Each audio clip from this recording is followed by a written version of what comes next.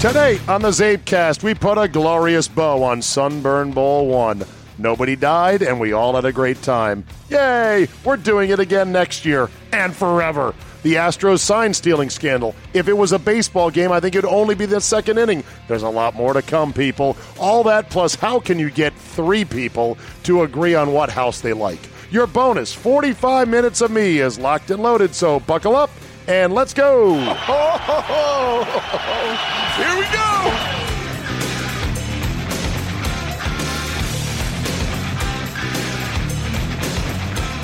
Monday, February 17th, 2020. Thank you for downloading. You are looking live at my hotel room here at the fabulous Fiesta Grand Americana Resort. Wait, did I say that right?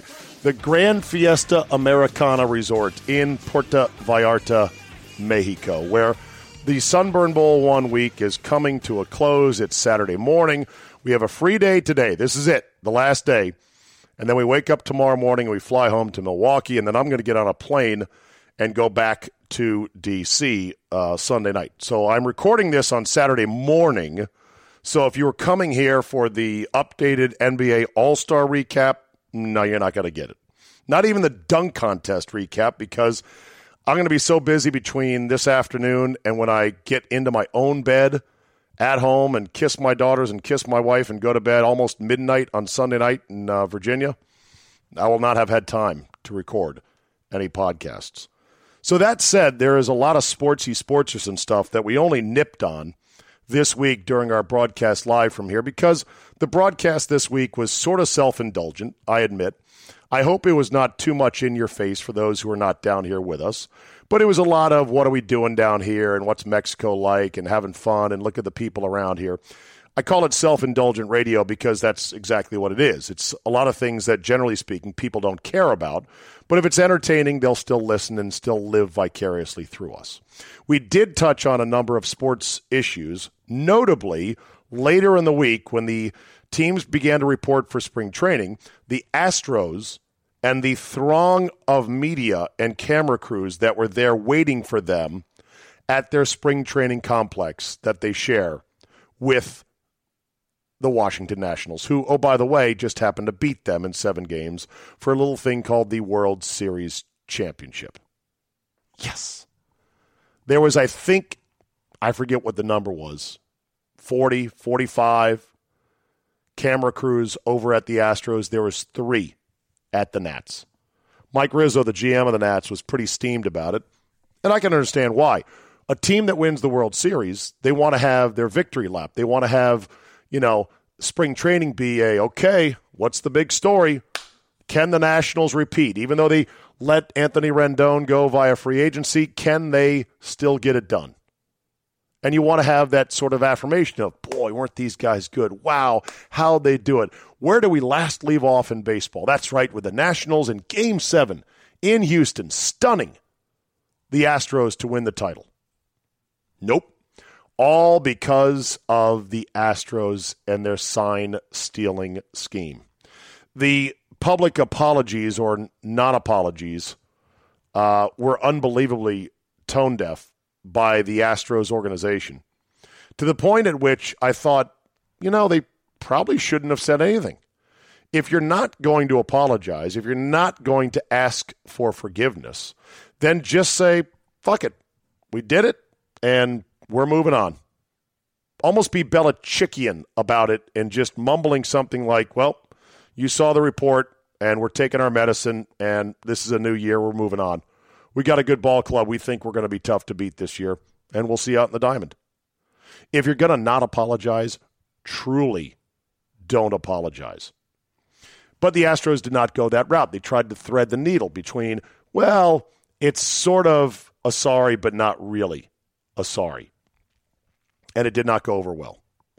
Now there's sort of echoes bouncing around baseball as everyone is asking other players, other managers, other teams about what they think of what the Astros did.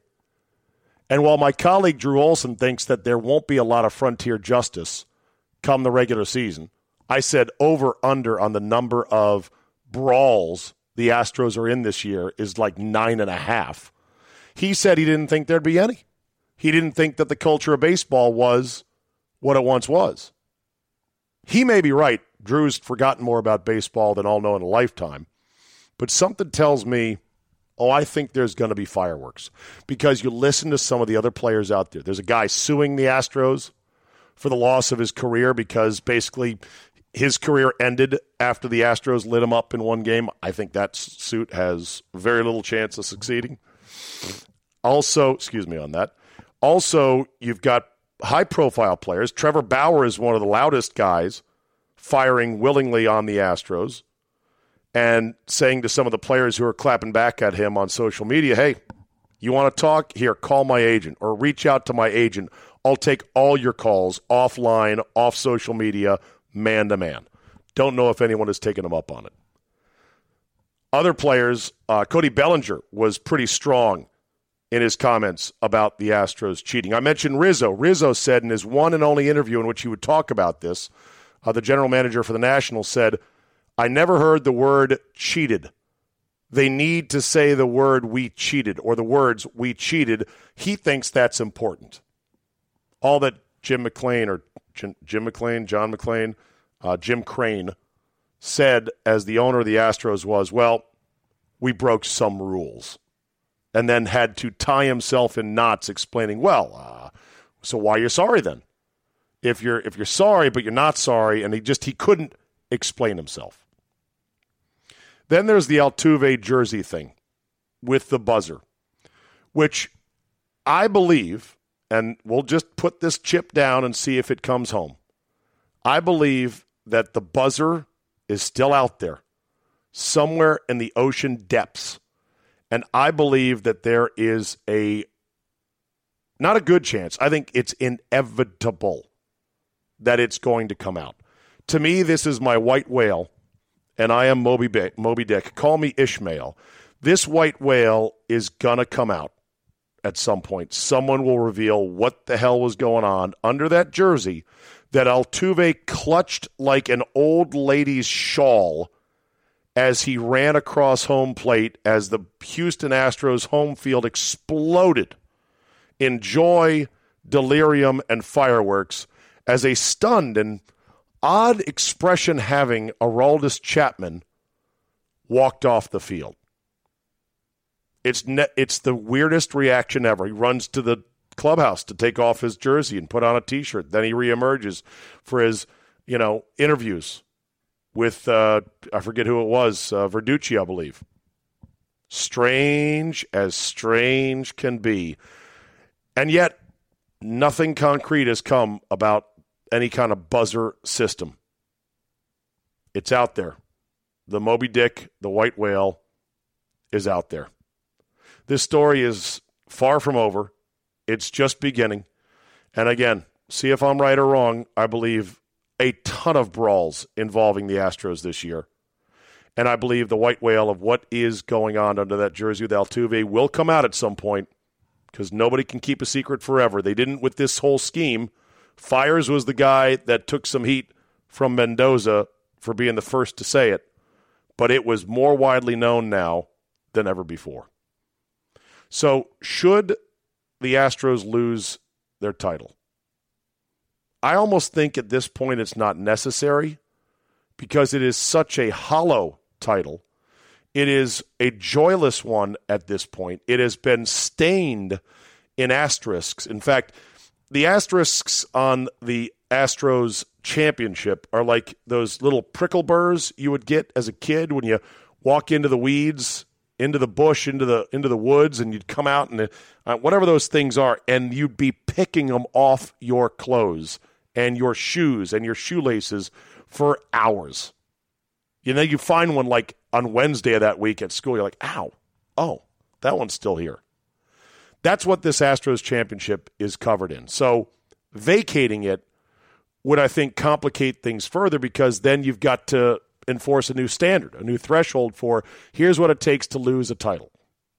And how are we going to apply it going forward? How are we going to apply it retroactively, if at all? Hopefully not. I think you can't go backwards. Some people would say you should, though.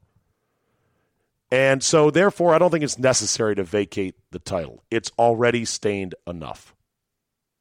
Now, here's the real interesting thing. What if the Astros are still cheating? I know what you're saying. Come on. They are not going to keep. Oh, really? You sure about that? And what if the Astros, while not cheating, win the World Series this year? Do they then do the biggest cock walk of all time? And do they then start pulling out receipts and body bagging the Cody Bellingers and the Trevor Bauers and the New York Yankees of the world? Do they then, if they win this time, begin a campaign to restore the shine to their 2017 title? Could they make the argument that their owner made, which is, well, might have helped. Maybe not, though. Be an interesting season that way. Baseball has begun to stir from its brief winter slumber. Okay, I'm going to give you a, let's call it 8-minute or less recap of Sunburn Bowl 1, our first getaway trip promotion with 97.3 The Game and with my show and Drew and KB in the afternoons. How'd it go? How was it? Did you like it, Zabe? Did it work out the way you thought? It was not only great, it was better than I expected.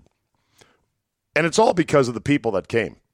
I'd say that. You're going to accuse me of being cheesy. I'm not kidding. You can have the best resort, the best weather, the best location, the best price, best food, on and on and on. If the people are no good, if they don't get along, if they're dicks, if there's dicks and there's clicks, if there are assholes and miscreants, if there's that dude who just doesn't get it, it all is lost. We had a great crew. Really good folks. Photogenic as well. You'll see with some of the pictures. They're young at heart, although at 52 years old, I know I'm not young, and I know that others of that age group don't think they are as well.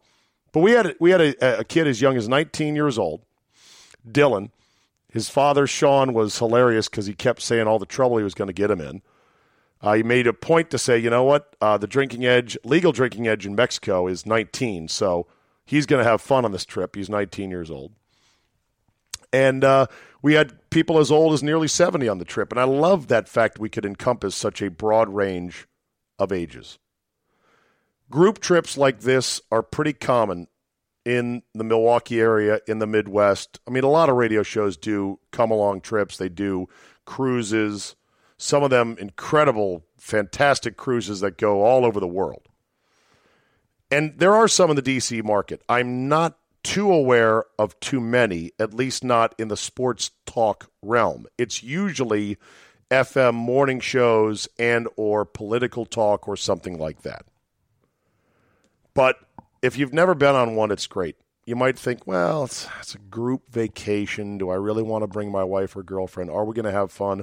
Hey, you can peel off from the group anytime you like for any amount of time. But you also get to meet some really good people. And you share stories and you learn more about them, and especially when they all come from pretty much the same area, and we drew mostly from the Milwaukee area, but we did have people from outside Milwaukee that did come along that are Zabe listeners to the CzabeCast here and others, and they were great.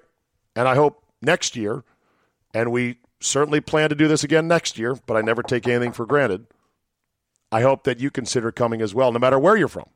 Because if you're part of Zabe Nation, you're going to get along really well with all the other people who come on a trip like this. Puerto Vallarta is great. I highly recommend it for anyone traveling to somewhere warm in the winter. I'd never been here before. It's on the western side of, where's my map? Whatever that big chunk of Mexico is. It's not on the eastern side, which is where Cancun is. You can look at a map yourself. And the unique thing about this resort that we stayed at was that every room is an ocean view because the big resort is built up against a mountain. And that's the other thing that Puerto Vallarta gives you. It gives you the backdrop of the mountains, which just are spectacular to see as the sun is going down. You won't get that in Cancun or Riviera Maya or those places down, or Cozumel, that side of the country. So it's all a trade-off. Our weather was unbelievable. I was a little bit worried because I don't know when the perfect weather season is. March, apparently the rates go up, so I'm glad we went in February.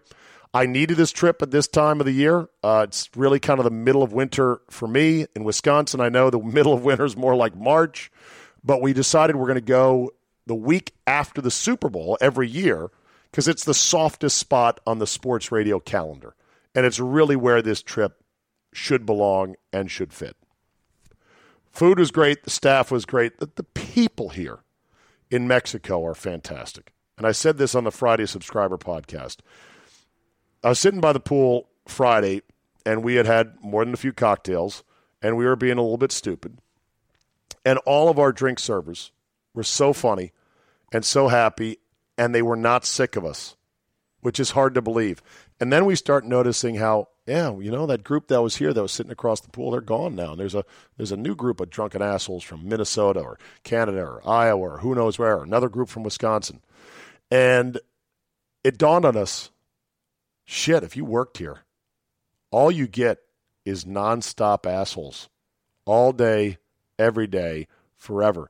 We laughed and said, it's amazing that the staffers here don't snap on people on a regular basis. And yet they don't. And that's a testament to their professionalism as workers in a service industry, in a vacation industry. It's probably a testament to the fact that these are really good jobs to have. We were kind of guessing, how do the tips get split up? Because the waiters must make, if they were to keep all of their own tips, $500 a day, easily, because they're going all day, back and forth, back and forth, back and forth. And we were kind of doing the numbers. And $500 a day in Mexico, you are living like a king. So they must pool them. They must split them up. Anyway, it was a fantastic trip. I cannot thank enough Brian Hurley and Betsy Stark from Travel Leaders in Wisconsin. Book your next vacation through them. Why? Because they know these resorts. They know these places of Mexico, the Dominican, of Costa Rica, the Bahamas, etc., etc. They've been to these places. That's crucial. TripAdvisor.com. Okay, sure, good luck. I hope that works out for you. These guys are well worth what they end up taking as a commission, which I don't know what it is. They are a business, obviously, but you're gonna thank yourself. They're gonna steer you into the right place for whatever vacation you want. So thank you to those guys. They trusted in me. They said, you know what, Zabe can rally up enough people to get this trip off the ground in year one, and we were right. They were right. We were right, and I'm very thankful for them. Thank you to Colleen Valcoon and Tim Scott, my bosses at iHeart Milwaukee at 97.3 The Game. Colleen, our market manager, and Tim, our program director, who were fully behind this thing. Thank you to Drew and KB, who I wanted here absolutely as part of the whole venture, as part of the Game family to do afternoons. It was not the sexiest thing for them to sit up there in a somewhat half-empty room as everyone was down by the pool, and they could see us down there having fun, foam partying it up, etc. But they came down, and they were great, talking to all the listeners and everything else. I got to thank Josh, my faithful runaround idiot, my Jonah Hill wannabe, my chief of staff. He was nonstop funny stupid all week, that's for sure. A lot of photos of him doing stuff. And also thank you to Eric Gitter, who is my studio producer and longtime friend. He killed it back home in the freezing cold. Everything that needed to be done was boom, spot on. He was a calm presence to make sure the show ran well when we were down here, drunk, hungover, and just being complete idiots. So hopefully next year we can get Gitter on board and have him come down with us, and we'll get a board op back home to do that kind of board opping stuff. But of course, thank you to everyone that came on the trip, and you know who you are, and let's stay in touch, and let's just put it in our mind, week after the Super Bowl next year, put away some money, put a little jar on your counter, and just get spare change, boop, put it in there. Sunburn Bowl 2, we can begin the countdown, roughly speaking, for 2021. All right, let's get a technology update. No shock, but there are going to be quite a few items that will be returned. Like how many? All of them? Yeah, maybe all of them. Bought a MacBook 13-inch, MacBook Pro 13-inch low-end version at Costco. It was $150 off, I think. That's regular price. It was just over $1,000. And I thought, okay, good. It's smaller. It's lighter. It's got the touch bar. I'm in. The problem was I knew about the USB-C thing, and I knew I was going to have to get some either dongles or a port that goes in the side. And I said, you know what? I'll get used to it. I also only got the one that has a mere internal size of 128 gigabytes, which is outrageous given the fact that our phones now easily exceed 128 gigabytes. Now, my thinking was, all right, I'm going to get this, and I do have it. It's a G Drive solid state 500 gigabyte external drive. In fact, I got two of them to house all of the ridiculous photos and videos I'm going to be taking on the trip. And I said, okay, I'll put all the files on that. I'll just plug it in whenever I want to work. The dongles for the USB-C connector that I don't like and don't have. Don't worry, I'll just buy a port as well. Okay. The port that goes in the side, the docking station thing that takes the two USB-C Thunderbolt ports and turns them into card reader, USB-A, and HDMI, that cost $80.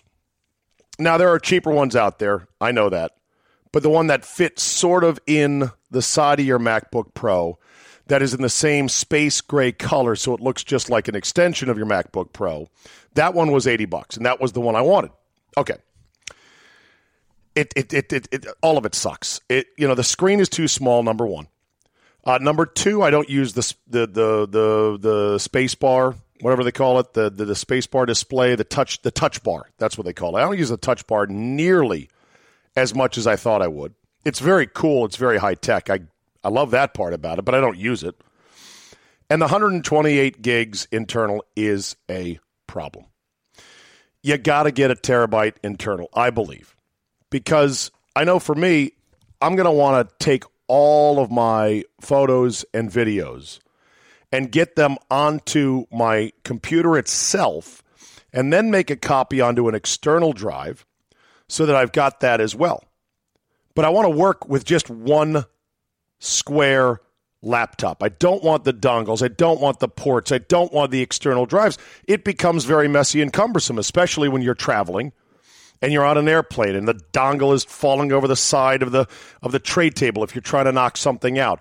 It gets to be very clunky. Where did I put that thing? Oh, I can't find the connector. Everything that I had worried about basically came true. As far as cameras go, yes, I bought an A7R II with the kit lens, the 24 to 70, 3.5 to 6.3 variable aperture lens for what I think is still a pretty hell of a good deal for a super high megapixel camera. An A7R II was the state-of-the-art camera about 3.5, 4 years ago. Since then, they've made the A7R III, they've made the A7 III, they've made the A7R4, they've made the A9, they've made the A9 II, and a bunch of other cameras. I've realized that there's no point in buying behind the technological curve. If I really want one of the full-frame cameras from Sony, I should just get the top of the line for what specifically I want. But here's the thing about full-frame, and we're going to get super photographic nerdy right now, so if you just hate photography, you don't take them, you don't care, skip right ahead. I believe that I can tell the difference between a full-frame shot and a APS-C-sized shot, and that's the size of the sensor. They say that a full-frame sensor, larger sensor in the camera, that's like your eyeball that processes the image, that a full-frame sensor, of course it does. I'm not saying they say this. It is true. It absorbs more light. It gives you a shallower depth of field, which is the aesthetic look from high-end cameras that you may not notice, but that's what makes them look like high-end cameras. The background and the edges fall off in a slight blur, if not a strong blur, and isolates your subject matter. But also they say that the full-frame sensor gives a higher dynamic range. And I have watched some YouTube videos on dynamic range. I've read about it. I think I kind of get it, but I don't know. It's still a little bit of voodoo to me. The colors are richer. They're more accurate. They say that you get a more even presentation of the shadows and the light areas. Your eyeball, I think, has a much higher dynamic range to sense colors and shadows and shapes and light and dark than does most camera sensors. So a high-end camera with a large, sensor, a full frame, will get that higher dynamic range. Okay. I believe that the A7R2 photos I took were a cut above, a slightly better caliber of photo. You know who else on the trip of the 50-some-odd people that were with me this week could tell that as well? Absolutely zero. Maybe a couple could tell. But I can tell you this, of everyone here, nobody gave a shit. Here's the dirty little secret about photography. Secret number one. Nobody pays attention anymore. Short attention span. You show somebody a great rack of photos. Like if you're a photo nerd like I am, if you're a photographer, just realize this. You're in it for yourself. You have to satisfy your own levels of quality and craftsmanship in taking photos because very few other people are going to appreciate it. So I take, I went through about 300 photos each day, and I pulled out the 20 best ones, the ones that were framed perfectly, that had the right light, that had action, that had fun, that looked good, blah, blah, blah. I even cropped some of them, and I put some processing on some of them to make them better. Well, I then airdropped them to people on the trip, including Josh, my producer, and the universal reaction was, oh, nice photos. Boom, done, scene. They weren't falling all over themselves. Oh, my God, these are incredible. Wow, I'm going to use this as my screensaver at work. I'm going to make this my Christmas card. I'm going to mount this above my No, nobody said that, and I don't expect them to. So you're in this for yourself. Just realize that. You're going to send these photos to people, and they're going to go, oh, that's a nice photo. Flip, flip, flip, flip, flip. And then they're going to take their own horrible photos with their cell phone, probably with a condensation, dewdrops inside their lens that they don't care about. And they're like, yeah, it's pretty clear. They'll take it with bad light. They'll take it over dinner, and they'll post it to their Snapchats and their Insta faces and their twit bombs and all that stuff. And they're like, yay, look, it's me and my friend out at a dinner place. And they're happy with that. And I don't begrudge them. But you can't try to do this to satisfy others. So what do I do it? I don't know. I guess I'm just into photography. I guess I'm just into the whole thing about, man, I could get one that does this, one that does that. I mean, I've got, let's see, the camera count I've got. A7R2. Kit lens, that's going back. I did get the 24 to 240 mega zoom on the full frame. That was bought at Best Buy at the last second before leaving Milwaukee. It's got a 15% restocking fee. So I got a decision to make there. It's either going to be a $150 hit, sending it back, or just keep it. I can still use it on my Sony A6500. The A6500, the APS-C size sensor I've got, that's the best all-around camera. It's lighter. It's way lighter than the full frame. It takes pictures that are still stunning and almost as good. And the 18-105 f4 is every bit as good of a lens as anything in the whole APS-C size range. The Sony RX100 Mark V, the little pocket camera, it's really good. But honestly, these cell phone cameras now are getting so good. They're so good, and they're so quick, and they're so easy. Any idiot can use them.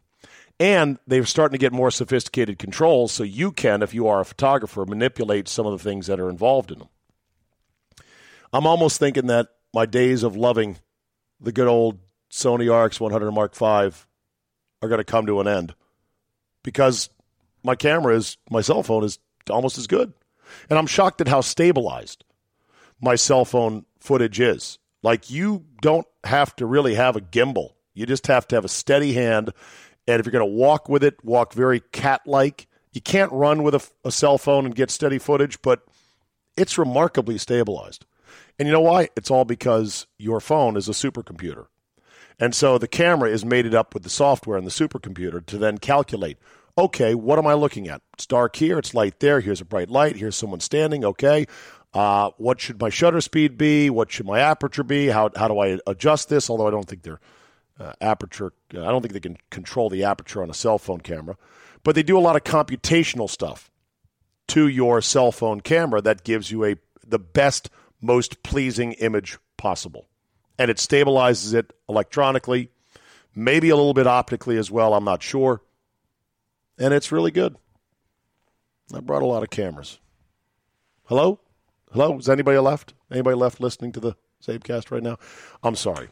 That said, I'm starting to learn. I'm just going to get down to 4 cameras. This, I swear to God, the last I'm buying of any cameras for a long, long time. Yeah, right, El Baldo. Got the 6500 APS-C-sized Sony camera with the constant f4 18-105 power zoom, great lens. I'm going to keep my Sigma 16mm 1.4 because it gives that great soft background bokeh and is a really good fast wide prime. I got to have that. I'm going to return the A7R2. That's out. I'm going to keep the RX100 Mark V, even though I probably won't use it much. I'm going to keep my GoPro 7, which is quite capable in good light, especially outdoors and whatnot. And I am going to keep in my arsenal a little guy I hadn't used in quite some time, and that is the Handycam camcorder, the Sony AX53. It's got the Boss Optical Steady Shot, which is a floating eyeball in it. It's shaped like a camcorder. It can take stills, but they're not very good. But it's just for point and shoot. It's kind of like your grandmother's camera. If you are at an event as a guy trying to document your kid's life and family vacations, there is a lot to be said for this. It gets really good, really sharp images. The only problem is the sensor size in the Sony, the AX53 is very small. So your depth of colors and whatnot, not as great. But that's it. That's all I need. I feel like Steve Martin in The Jerk. Okay, this is all I need, and that's it. And I need this. Wait a minute. I also have to have this. I need my paddleball set. I need to have this. It's all right. Everyone's got to have their nerdy hobbies. Those are mine. Okay, I'm going to close on a couple of random items. Item number 1, Dateline politics. Oh, no. Relax. Relax, people. You may get very triggered and ginned up when anyone talks politics. If, though, you are like me, who has become mostly an agnostic libertarian, in other words, somebody who skews libertarian, who is agnostic to the process now because it is completely fucking hopeless. You look at the caliber of men and women that are in the ring on both sides of this thing for the upcoming presidential election. To me, there's no way anyone, any rational adult, can't look at it and say, this is hopeless. But I know people are into their preferred candidate and whatnot. All I can say is buckle up. Buckle up. It's starting to get wobbly and crazy, and it's only going to get more so going forward. To me, it is fascinating to see just how unpredictable politics is and who could emerge and what can you not predict and how are things going to ebb and flow and how are the candidates going to crash into each other. Elizabeth Warren is almost out of cash. Joe Biden is being urged to step aside. Bloomberg now suddenly has this scent of, hey, he could win. There's rumors that Hillary might be his VP candidate. There's talk of Hillary coming in at the last minute after a brokered convention in which nobody has enough votes for the nomination. Bernie is leading right now, but may hit a wall once the primaries start hitting the bigger states and head south. There's a faction of the Democratic Party that wants to stop Bernie at all costs. And on the other side, Trump is out there just doing Trump things. Came out of the attempted impeachment and is using it now as a fundraiser. He's taking victory laps. He's doing his rallies. I know you're mad at me right now because I shouldn't be laughing about this stuff. Hey, I'm laughing because I can't change any of it. I get one vote like you, one rock to throw at the big governmental Goliath that runs this country in the fall. I'm laughing because otherwise I'd cry. I'm laughing because it's all so crazy. And I have once upon a time been into politics much more passionately and cared more and thought that, there was things worth fighting for. And that was a while ago. Those days are seemingly gone at this point because I look back to the more sane political landscape that used to exist. I mean, the elections of 20 years ago, Bush versus Gore, we thought that was a crazy shit show, the recount and the butterfly ballots and the hanging chads of Florida. Oh, that's going to make the next 8 months, or the next 8 months will make that episode look like nothing. So whoever you're going to vote for, whoever you really like, just know this. Buckle up. It's going to be a wild ride. All right, a couple other things real quick, then we're done. Scientists discover surprising weapon against brain tumors. Oh, wow, that's great. I mean, I don't have one. I hope I never get one. But what is it? What is it? What is it? Oh, yes, it's Ebola. I'm sorry, what? I think I heard you say it was Ebola, the flesh-eating virus. Yeah, well, it's sort of, it's a little touch of Ebola. Wait, what? The Ebola virus is indisputably one of the deadliest viruses known to man, says this story. But according to Yale scientists, it may actually do some good for a change. Researchers say parts of the Ebola virus have shown promise in treating and fighting glioblastomas, or the very hard to treat and often fatal brain tumors. Well, all righty then. File this one away for when I have Notorious J.A.Y. on. That'll be hopefully tomorrow. National Black News Channel makes debut. Wait, what? National Black News Channel makes debut. Former U.S. Rep. J.C. Watts, Republican, was beaming like a proud parent as he talked about the launch of this channel. It's one he's worked on for years to create what is now the nation's only 24-hour news network aimed at African Americans. I'm sure Jay will have some opinions on this, without a doubt. Google redraws the borders on maps depending on who's looking at the maps.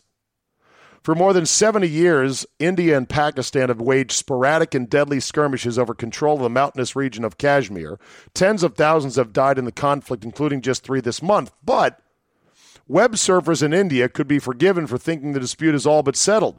The borders on Google's online maps display Kashmir as fully under Indian control, whereas in other countries, they show the exact opposite. I mean, this is the direction we're going. Augmented reality, altered reality, subjective reality, fake reality, virtual reality. Wow. And then finally this, HGTV's House Hunters breaks new ground with its first thruple exploration. Yes, that's right, thruple, as in 3. Getting 2 people to agree on something is tough enough when it comes to real estate, writes Deadline.com. Getting 3, well, in the words of HGTV's first thruple, I don't want our bedroom to be weird unless we make it weird. You're a thruple. You're already weird. Stop pretending like you're going to have some normal house on the prairie-like existence. Jelly met Brian and Lori at a bar, and they claim the relationship evolved very naturally. And according to one of the 3, they said Lori was bisexual, interested in men and women, so we evolved to the point where we were comfortable having another woman in our lives, said the man. How does that go on the deed to the house? How does that exactly work? Having not 1, not 2, but 3 homeowners. You know what, HGTV? I'm in. Tell me when this episode's on. I'll definitely check it out. Okay, that's enough from me on a Saturday morning overlooking the beautiful Banderas Bay in Puerto Vallarta, Mexico. Sunburn Bowl 1. All that's left to run is the marathon, as KB puts it, kind of like the Olympics. And we'll put a bow on this vacation and come on home to the good, cold, hard winter. Thanks for enduring the irregular service and the lack of CzabeCasts Monday through Thursday of last week. As always, subscribe to Fridays by going to my website, czabe.com, or downloading the free CzabeCast app and subscribing via that. And speaking of boondoggles, don't forget, from one boondoggle to another, Czabe Vegas is fully on for 2020. We're going to do it at the Topgolf at the MGM Grand on Friday, 3:30 in the afternoon to 6:30. That'll be during the first round of games. We will have unlimited Topgolf play in 4 different bays. We will have free food and drinks for the 3 hours. We'll have a live CzabeCast. You'll get to meet Charch. You get to meet Mr. X. We'll try to get Jay out there this year. We'll gamble on the games. We'll have a grand time. It's $150 a person. I know that's a little bit expensive, but I think you're getting a good deal.